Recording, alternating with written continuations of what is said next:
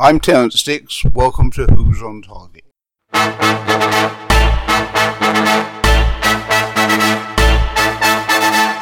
Welcome to Doctor Who on Target.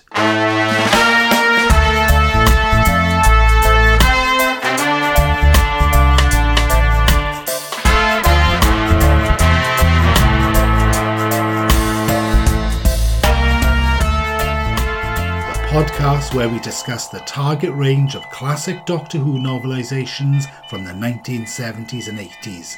Those long ago days where, if you missed Doctor Who on TV, you missed it forever.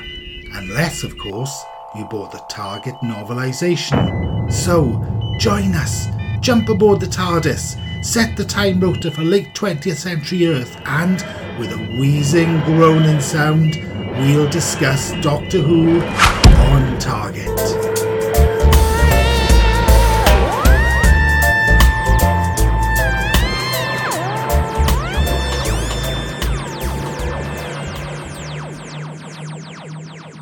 Hello and welcome to Doctor Who on Target. This is David in Chelmsford. And this is Greg in Swansea.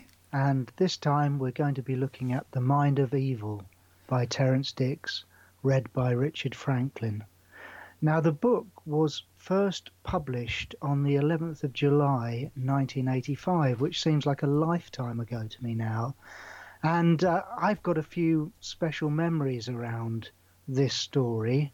And I think I've been clear in the past that Jon Pertwee is my favourite Doctor, or perhaps joint favourite Doctor with William Hartnell. Greg, do you have any particular fondness or any particular memories for this story? Well, it's really interesting you say that, David, because I actually don't. Now, I think the reason for this is, as you know, it was one which it didn't survive, did it, in colour? And I think it was it one of the very later ones that to be actually released? One of the very last on video, yes. Yes. And I remember seeing it for the first time. I don't remember reading the novelisation, even though you said it came out in 1975, the novelisation. 85. Oh, 85. Oh, well, that makes sense then. I probably didn't read the novelisation because I think I'd left the reading of Target books by 1985, so I probably never did read it. So it was one of those mysteries to me. And when the video came out, it was a really poor quality picture, I remember. I think it was of poorer quality than many of the old 1960s black and white ones. And I just remember watching it and finding it a bit underwhelming. But I can tell you that my opinion is going to change from that because I have a very much a differently formed opinion now. But as for original memories, no, those are the memories that I have. They're not very good ones. Well, I'm very pleased to learn that you've been able to reevaluate the story because it is actually one of my very favourites. And I did get the book when it came out in 1985, and I subsequently bought it in hardback, one of the very few Target books I've actually kept. Really? Hardback? That's great. And I've kept this one because I went to a book signing or a signing event at the original Forbidden Planet shop on New Oxford Street in London in March 1989, and Jon Pertwee was there promoting Doctor Who The Ultimate Adventure, which was also by Terence Dix, a stage play which opened in Wimbledon later that month. So my book is actually signed by both Jon Pertwee and Nicholas Courtney, who wasn't in the stage show but was at the signing event. And in those days you didn't used to have to pay for autographs, and you could take whatever took you wanted along and people would just sign it for you. Oh, well, that is absolutely fabulous. So a hardback edition signed by those of it. That is a real... No wonder it's got a strong memory for you, David. That's fabulous. And the last time I saw the show, I was lucky enough to get a ticket for the premiere of the colourised version, which was shown at the British Film Institute in London. Right. And that was in March 2013. Gosh. And they had a panel there, and I think Richard Franklin, who read this novelisation, was on it, as was John Levine, Sergeant Benton, Katie Manning, Joe Grant, and the director, whose name escapes me, Timothy Coombe. Timothy Coombe, yes, he was on the panel, and Terence Dix was on the panel. And Wow. those anniversary events at BFI were always so good-natured, and we sat there entranced by the material. And afterwards, Terence Dix said that he'd noted significant audience laughter when the secret passage was discovered under Stangmore Prison. He'd spotted that line had been a real hit with the audience. Ah. And it was very convenient that they could invade the prison using the secret passage, but then they had to resolve the whole plot within 25 minutes by then, so probably just as well. Do you know, that sounded like an absolute Target feast that you went to there, David, at the BFI. I would love to have been there. Well, there are still some video, what do you call them, the YouTube. Oh, If you go onto YouTube and you do BFI Mind of Evil, you'll bring that panel up, and there's about 30 minutes of that panel still live online. I'm going to look that up. We ought to talk about the themes of the story, I think, before we launch into the actual product. And for me, the theme, well, there is only one theme in the story for me, and it's crime and punishment. Right. I was thinking, The Mind of Evil was made in 1971.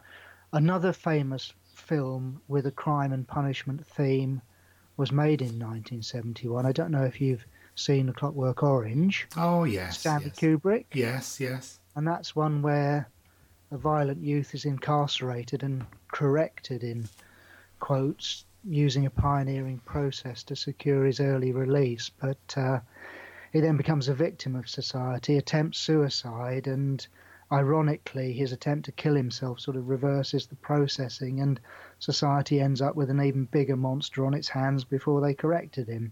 So that's Alex, the wayward youth. And yes, this was a very similar theme, wasn't it? This was all about the rights and wrongs of correction.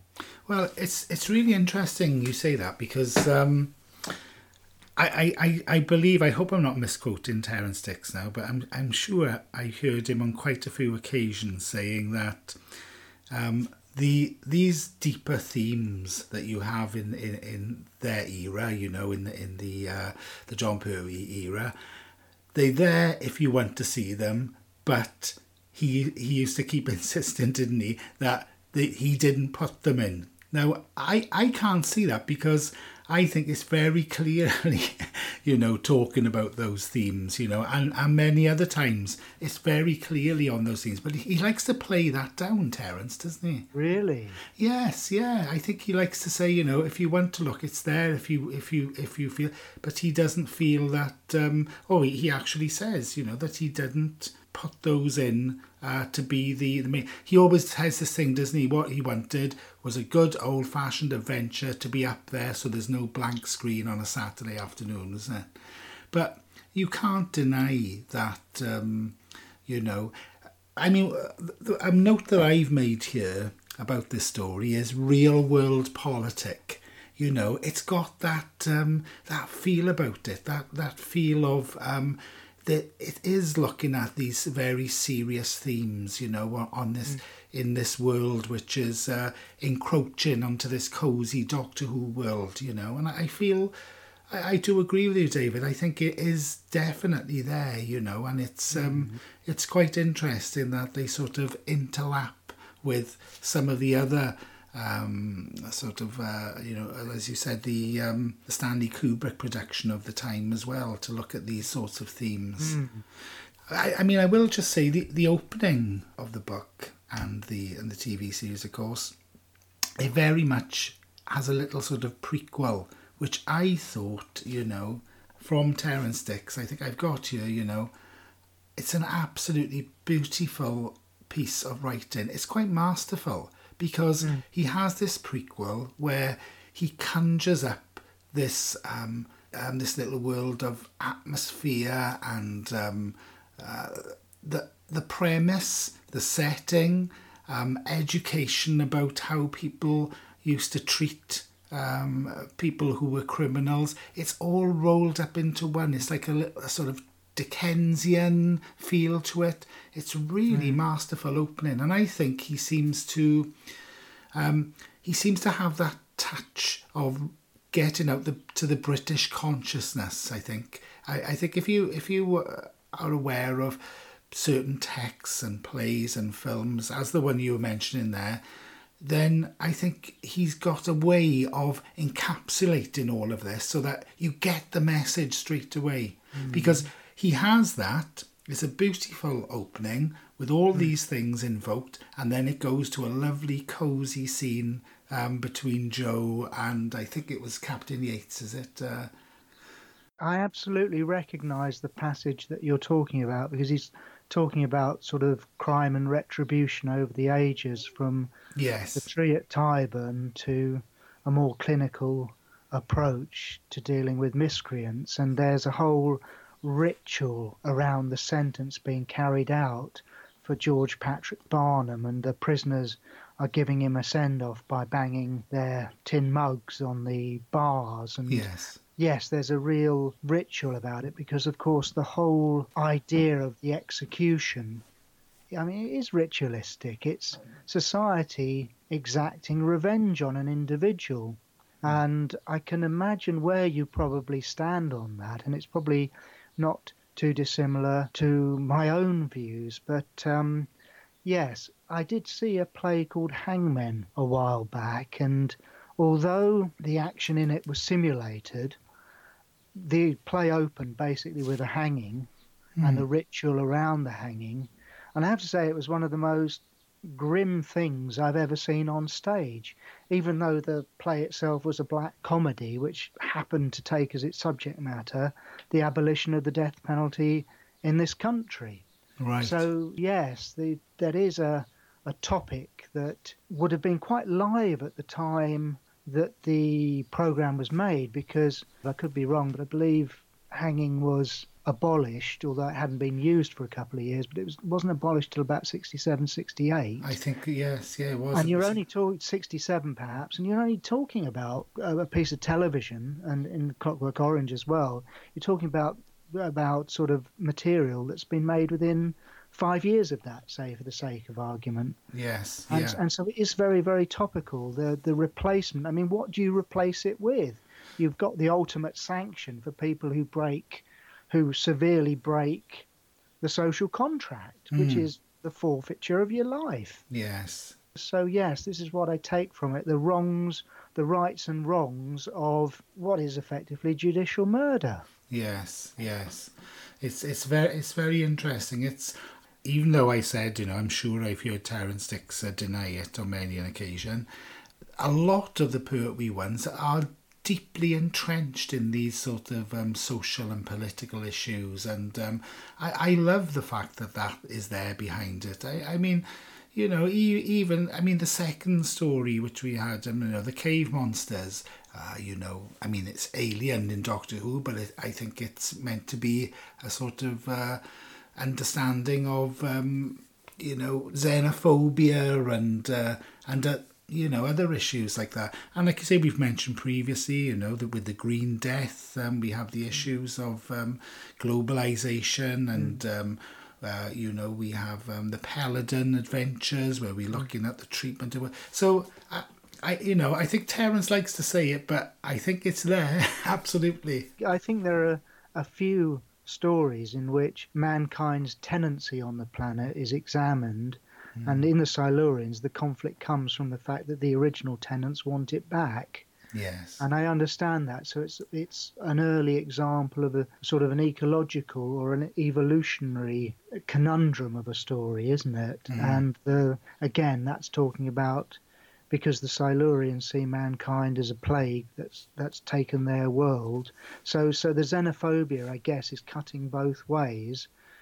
Couldn't be more modern in today's world, actually. Absolutely, yes. And yes, the actual plot in The Mind of Evil, you've got the Master's incredibly convoluted plot, because it isn't straightforward. No. To cause a global war by using the missile and firing it at the peace conference, because once again the Earth is on the verge of calamity, and only the good relations between this country, the United States, and the Chinese will save it. And of course, the Master is sabotaging that sort of cordial relationship by having his agent steal the Chinese papers and then attempt to murder Senator Alcott. It's very...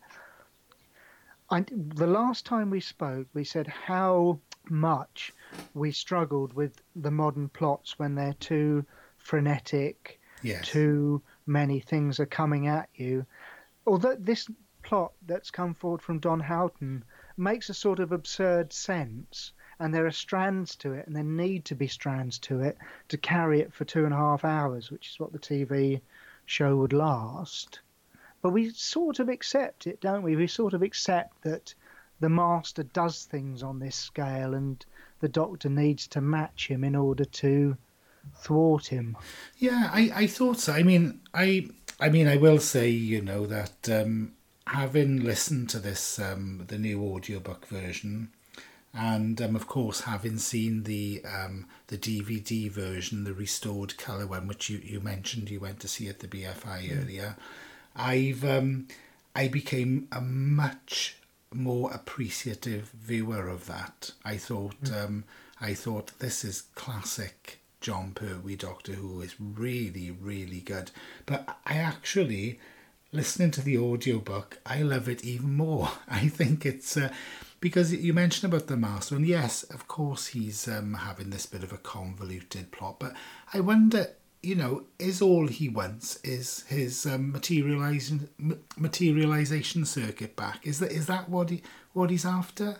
One of the byproducts of his plan is that he gets, by accident, he's able just to pick up in a scuffle, to recover his circuit, which the Doctor has, which is why he's off-world when he gets captured by the Axons. Yes. In the following story. But I must say I'm heartened to hear that the book has aided your appreciation of the televised story, because one of the things that really hits you smack in the face about Terrance Dicks's novelisation is that it's extremely true to the televised script. Yes. And you can always tell, because I know these stories so well, I can hum along with them.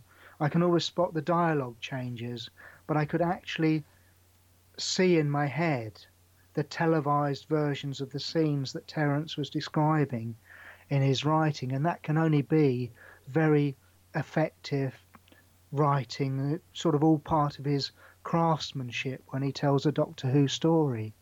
So yes, I was extremely impressed, and it had some of Terrance's motifs in it as well that he developed over the years. This description of the tall, thin, beaky-nosed man with the young old face and the mane of prematurely white hair, a once wandering Time Lord known only as the Doctor. And you think, oh yes, these evoke childhood so well, because we used to read that every Terrance book. Yes. Right at the end, he's still giving us that description that there's something familiar. It's like putting on a pair of old trousers to do the gardening. It's wonderful. We get a sense of warmth from knowing what Terrance is going to tell us next about the character in his description. But that doesn't mean to say that I think Terrance's descriptions are in any way formulaic. I mean, you picked up on the quality opening passage of the book, and shortly afterwards there's a really good description of the process chamber, which is clinical. It talks of a raised dais, so the sort of thing you'd pop a throne on, with a dentist chair, a transparent dome, and that's connected to a machine the shape of a video recorder. Now, I wonder how many people can remember what the video recorder looks like, but at that time, all I desired in the world was a video recorder, and that room seemed quite inviting to me. What else really struck me about the writing? I think there are a couple of descriptions that do seem a little bit dated, like the video recorder. There's the Master's chauffeur, who is as big and black and powerful as the car he drives. That's interesting. Yeah. There's Chin Lee, who's declared quite a dolly. Yes. There's a passage where the Brigadier comes across as a lovable buffoon because the Doctor says he's Hokkien. the Brigadier says, no, Doctor, he's Chinese. And there's also a bit where the Brigadier's woken from a reverie and he's dreaming about Doris, his love, down in Brighton, which is obviously not in the original script because Doris hadn't been thought of at that time. Yes. There's some really nice little touches in Terence's writing in this book. Yeah. I love the actual one with the description of Chin Lee, where I thought that was really interesting, where I think he's describing Captain Yates's view of her as being very beautiful, really quite strikingly. But then he says there's a real harshness to her. There's something there. But of course, we wonder, is that because she's a communist? But of course, we learn a little later that it's actually she's under the control, some sort of mind control, isn't she? Yes, she is. She's the master's servant. Yes. So that's a nice little a little detour, I think, in our understanding there. I like that one, yeah. Yes, there are some very exciting passages in the book. Yeah. And it does tick all the boxes with the original televised version. It's all in there. It's obviously a lot less visual than the televised version, because I know one of the things you said to me about the story was that you found it action-packed. Yes. It's a story in which the tables are turned on each of the parties quite frequently. The prisoners get the upper hand, then the Doctor gets the upper hand, then they lose it, and then the Brigadier gets the upper hand. Yes. So there's a lot of power shifts around, and as you would expect, to last over that many episodes. Even so, it's I don't mind those sort of little battles and changes going back and forth, because I rather like the sort of almost like a physical repartee between the forces of good and evil in it and switching back. I rather like that, but do you have anything particular to say about the style in which the story is told, the narration?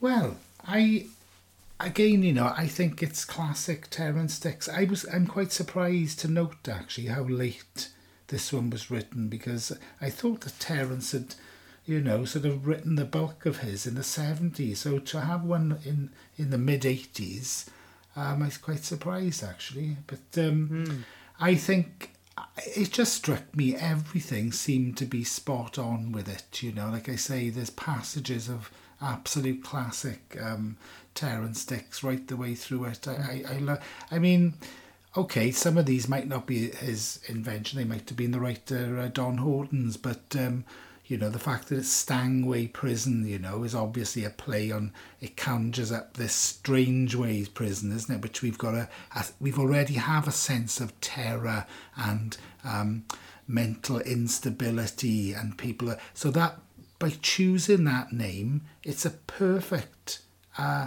way to subconsciously get us thinking about the issues that are being involved with in here of the minds of people being taken away in these prisons. So I thought that was a really clever touch. The rights and wrongs of society exacting its revenge on these people, and this sort of veneer of being humane. Yes. Whilst in fact, exactly. The fate is actually to be reduced to a vegetative state. Yes. Which doesn't seem that progressive or humane, or doesn't seem any more progressive and humane than delivering, a broken neck or something along those lines. But I think my dream of having the book read by a post-processed Barnum was clearly unrealistic, because we only had 4 CDs, and that would probably have taken at least 10. But we had Richard Franklin instead. Now, we were a bit down on him last time because we felt he tried a bit too hard with Day of the Daleks and made some frankly unfortunate choices in the voices that he used. But my gut feeling is that he redeems himself this time. Do you share that view? Well, I'm so glad that you said that, David, actually, because we were down on Richard Franklin last time, and like you say, it was unfortunate, but I do think they were some very strange narrative choices that he made with that last one. But this one, he absolutely redeems himself. In fact, I'm rather impressed in parts with his acting. I think he comes across. It's much more matter of fact, straightforward, and he acts some of the parts out. And when he's doing Barnum, for example, he's there's a piece in the, I think it's on disc 1, where he's saying some of Barnum's lines, and he's talking about his huge murdering hands, and the man has no scruples of any kind. And when he's doing the dialogue, when they're coming in to take him away, and he's going, "Get off me!" No one say. He comes across as quite a powerful actor. He does encapsulate the character very well, and I was very, very impressed with him in here. He seems worlds away from the last one that we reviewed, which was Claws of Axos? You said? No, it was Day of the Daleks. Oh, sorry. He was very, very good in Claws of Axos, and we rated that one very highly. Ah, yes. But then he tried a bit too hard with Day of the Daleks and made some, as we've said, unfortunate character voice choices. The Nazi controller, the Jewish manager, the just giving the Doctor and the Brigadier extreme speech impediments. Yes. It was all very unfortunate, but I think in the main part, underpinning the success of his narration this time is that he's toned all of that right down. Yes. So, because when you actually think about John Pertwee's voice, it was so distinctive. If I had to describe it in one word, I'd say aristocratic. Yes. You know, what it absolutely wasn't was Freddie Parrotface Davis. Oh, gosh. Which was how he was giving him all these quirks and idiosyncrasies in his voice that he simply didn't have. He had a slight lisp. John Pertwee had an absolutely, he had a velvety voice. It was impossible not to be entertained by the man. Absolutely, yes.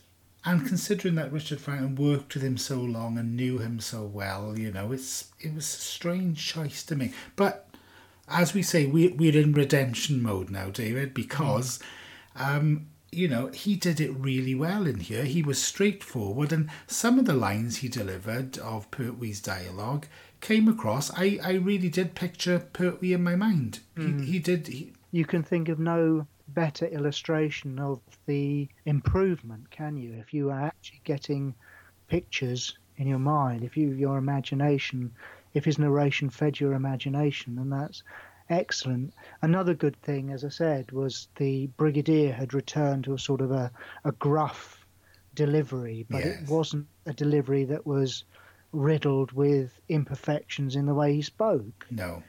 And of course Benton was one that really wound us up in Day of the Daleks when he said, "Thank you, Marm, I was farmished." Farmished. That so was how hungry he was. And he didn't do that here. No. You know, the only slight disappointment, I don't know if you found this as well, although there possibly is an upside to this, he didn't seem to attempt any sort of distinct voice for the Master.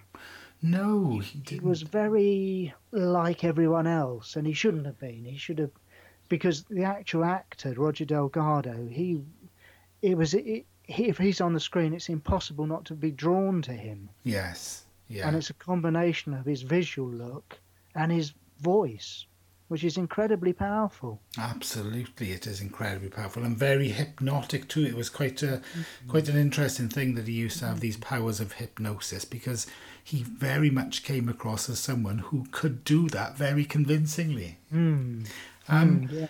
I mean, I understand fully, you know, the actor's desire to do something different, to be bold and experimental and try something new, which clearly Richard Franklin did do in the Day of the Daleks. But I'm so glad that he's got that out of his system, you know, and he's come to this one and he's delivered a really good performance of, you say there might be a few quibbles with something, but you know, I'm very, very impressed with it. And the pace was brisk, the pace was, you know, it gave a nice sense of pace, as I say, to the story. I was very, very pleased with it. I don't know could we mention as well something the soundscape, the technical recording. What do you feel about this? Because I've made a few notes about that too. I've made a few notes as well. Okay. Oh, this is going to sound a bit familiar if anyone's listened to any of our other podcasts, but every single time we do a Target novel, we talk about the technical presentation, we talk about the soundscape, and we usually say how disproportionate it is to the action that's going on. I don't know, it's like an episode of The Goon Show where the sound effects table is doing over-the-top sound effects to illustrate what the goons are saying. We do. I don't think any of our younger listeners will pick up on that at all, but never mind. But this one, the incidental music provided good bridge between the chapters, seemed quite atmospheric and effective. The Keller machine was quite noisy, but that was fair enough as far as I was concerned. It had a weird, ominous wobble and screech to accompany it on its travels around the prison, which I actually quite liked, Yes. I have to say.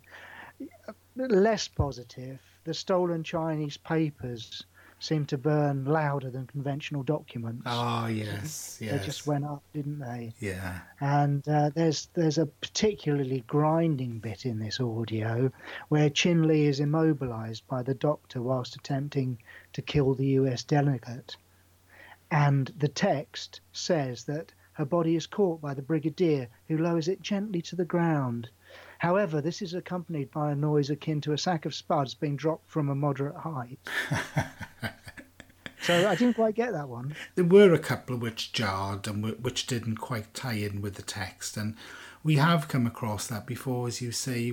They tend to be the earlier, like Audio Go ones, which are the worst offenders, but I think they're getting better and better at it now. But there's still a few slip-ups like that, you said, where I think maybe the engineer doing this isn't quite as familiar with the text as maybe they should be, as the example you gave there. But I will say, I thought the sound effects of the prisoners banging their metal cups and that, I thought that was spot on. It was atmospheric. It didn't overpower the dialogue and the narration, but it gave a lovely sense of uneasiness.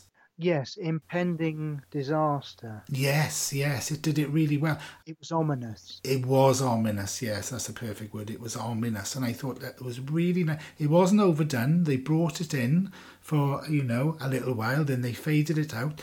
But I did notice when Richard Franklin was reading some actual dialogue pieces in there, some speech, they put a nice little echo on his voice to give the impression that he was actually in those echoing prison cells with the high seat, which was, I thought that was nicely done and nicely thought out. So I was impressed with that, and I thought the whole technical presentation was by and large pretty good.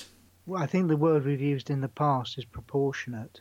Yes. I think that I would broadly agree that it was in this case, apart from a couple of howlers, but you can't win them all, can you? No, but definitely there's a big sense of improvement coming across with as these new releases are coming out, I feel. Did you have any strong views on the packaging, on the actual product here? Well, again, they've used the original beautiful Target cover. So who did this cover, David? Well, the cover was by an artist called Andrew Skilleter. Oh. And he was very prolific in the 80s. He illustrated John Nathan Turner's various books, as well as he had his own range of, I think it was called Who Dares, and then he linked up with Cyberleader David Banks to illustrate David Banks' various books on Cybermen. Oh, so he was prolific. I mean, I would describe that cover as about as fabulous as it can be without featuring the Doctor. Right. I'm that fond of it. Yes, yeah. Wow, that's praise indeed. That really is. It really is an eye-catching cover. And because you're talking of eyes, his Roger Delgado's eyes here have that absolute hypnotic look to them, don't they? Mm-hmm. It's a great cover. Really, really good. The rest of the packaging, we have the lovely booklet inside, of course, which is a little bit short on facts, I think, this time. I mean, you know, there's a page of there, but sometimes we get a little bit more. But it could be because it was one of the later ones in the range, you know. But there is some interesting information to be gleaned from it. So, yeah, I think the packaging is very good. Yes, I would say that the CD set is a thing of beauty. It's a really good addition to anybody's audio collection. Oh, yes. I do like it a lot. Absolutely, yes. And when you actually play in the CD, the sound quality is excellent, isn't it? It's really good quality. And I will say disc 4, which is the sort of, you mentioned earlier about them having to sort of wrap everything up in 25 minutes, hence the secret passageway. But actually, I really like disc 4 because it echoes the way it goes full tilt battle sequence, doesn't it, in the original TV one? And I think this goes on with that, and it's great. I don't mind it at all. I don't disagree. Oh, that's really great to hear that. Do you know, Dave, what I really liked about Coming to the Mind of Evil again is, as I say, I never really appreciated it before. I started to appreciate it a lot with that lovely cleaned up. It was put into colour, wasn't it? It was colourised, wasn't it? Yes, it was colourised by a gentleman called, well, he's called Babel Colour, but he's called Stuart Humphreys in reality. Oh, right. And he hand-coloured keyframes of the first episode, which were then tracked on a computer to fill in the detail. And the other 5 episodes they got chroma dot information from, and that allowed them to recover some colour. There's a difference in the quality of the colour of the episodes now. The supreme one is episode 1 that's been hand-coloured, and there's a slight dip around some of the other episodes, all depending on how good the information that's been recovered. But yes, it's lovely to see it reborn in colour. Yes, yeah. And, you know, it's interesting you say that, because after listening to this disc set here, the story's been reborn with me as well, because as I say, I really come to appreciate it a whole lot more. And the little comedy, I love some of the touches in there. There's a classic John Pertwee line where Dr. or Professor Keller is talking about his machine, and the doctor, John Pertwee, is like the naughty boy at the back of the class, shouting out little comments, isn't he, you know, sort of saying, heckling him with, I love. That's right, yes, it gives a commentary on what's going on. That's right, I love that, you know. There's a description that says the doctor took up his seat in the front row. He didn't suffer from false modesty, something along those lines, which I found quite funny. Yes, and of course he's saying something like, you know, those talking of infallibility are usually on very shaky ground. You know, I love that. And I also thought the scenes of where the machine gets into their mind and they have these, how would we describe them? They're hallucinations? Yes. They're sort of hallucinations with the rats attacking, or with Keller, it was drowning, wasn't it? Was it drown? Well, one of them drowned, one of them was attacked by rats. The doctor suffered an inferno, and the master suffered a laughing doctor. Oh, do you remember? Yes, of course. The master's biggest fear is being mocked by the doctor. Yes, that's a nice little touch, isn't it? Characterization touch there. And of course, keeping, you know, with the language and Terence Dix's masterful, although of course should give credit to Don Horton there as well. Of course, we have the name Emil Keller conjures up, you know, some you know, sort of I don't want to say if it's like a sort of a German type. Well, he's Swiss, isn't he? He's Swiss. He's Swiss. The Keller machines come from Switzerland. Oh, of course, yes. But it's an ominous sounding name as well, isn't it? I've actually written in my notes here, 1 vowel away from killer. I did think, when you were talking about the hallucination scenes and what was going on with this parasitical monster, it was all rather Freudian, wasn't it? And it really struck home then when you reminded me of that bit with the doctor mocking the master. It's very Freudian, isn't it? It's like something you'd get in a Hitchcock film. Yes, it is. Yeah, doesn't Keller mention we go into his mind when he's having this, and he suffered, he nearly died through drowning, I think it said, when he was young, and it said this was coming back to him. So it's picking up on their deepest fears, isn't it? Yes, it picks the weakest link of the chain and attacks it. Gosh, yeah. It's a deep story. There's a lot to this, isn't it? It's an excellent story. It's really one of my favourites. And I think the rarity of it made it even more tantalising when it was released on video. And I agree with you, the quality of the VHS tape wasn't brilliant. And then to see it reborn is just marvellous.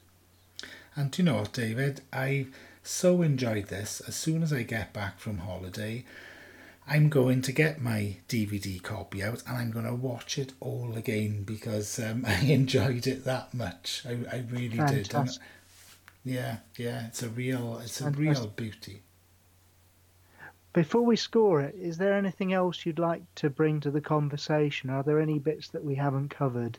I have a feeling this is one of those stories where, we could discuss a lot more again, but there's nothing coming straight to mind. I mean, I've covered all of my notes, and I just think everyone in it was great. It's like I said, that last sequence, that coda, if you like, of the story where it all takes place, and they also capture that. There's a classic scene there where the brigadier comes in and he's like a proper English gentleman and gives them their chance. I'm in charge now, you have to surrender. And of course, the shot rings through and just misses him, doesn't it? And I thought that's a comical scene, but by golly, he springs into action then, doesn't he?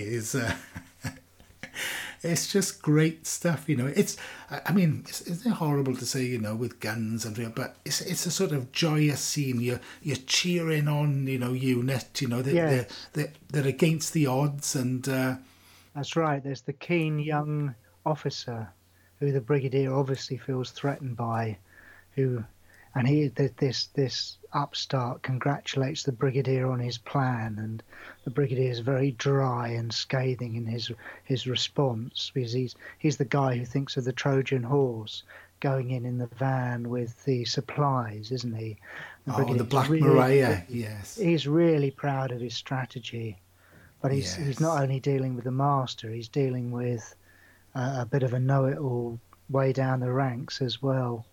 Because at the end of the day, we just love the brigadier. We just love Nicholas Courtney's performance. Absolutely. We just love the unit family. We just love the doctor.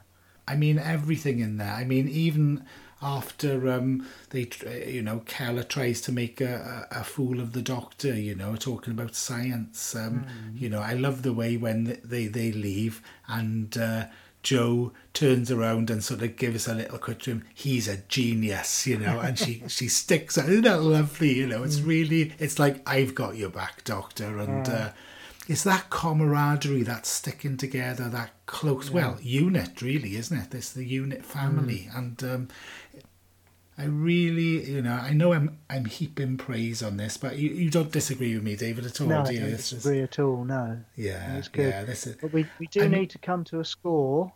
Oh, well, I've had a score in mind all day when I looked at my notes earlier, and for me, I'm going to give this a really strong 9 out of 10. I've had to intake my breath there. You see, I was going to score it 7.5, but I've had a think, and I'm going to award it an extra point because Richard Franklin did not attempt to do character voices for the Chinese characters, which I think would have been a disaster. So in recognition of his improvement, I'm going to match your 9. Really? Wow. Wow. This is amazing because I wasn't going into this with any sort of enthusiasm at all, you see. And, obviously we got the discs and stuff, and it's just lovely to rediscover an absolute classic Target and have that. And like I say, I salute Richard Franklin for not doing those Chinese. If he'd have done that, it would have been awful, wouldn't it? That's one of our best scores, David, isn't it? That's right up there with the Sontaran Experiment, that one. So this is highly recommended, David? Highly recommended. Lovely product. Yeah. Well read, well written, exciting story. Do you know, I think I'm going to listen to the audiobook again as well. I liked it that much. It's taken me back to Death to the Daleks and those other ones which we love so much.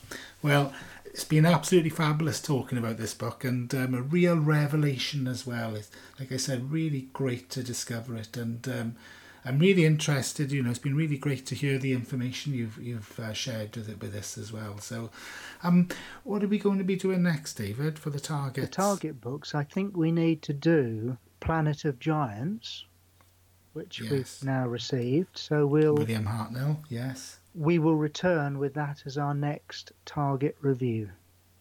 Excellent, thank you, David, and we will we'll hope that you are going to download and listen to us very soon. Please tweet us at Doctor Who on Target, that's Dr. Who on Target, or email us at drwhoontarget@gmail.com.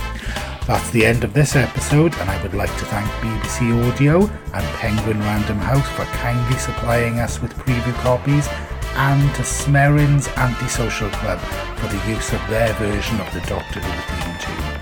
The biggest thank you goes to you, our listeners.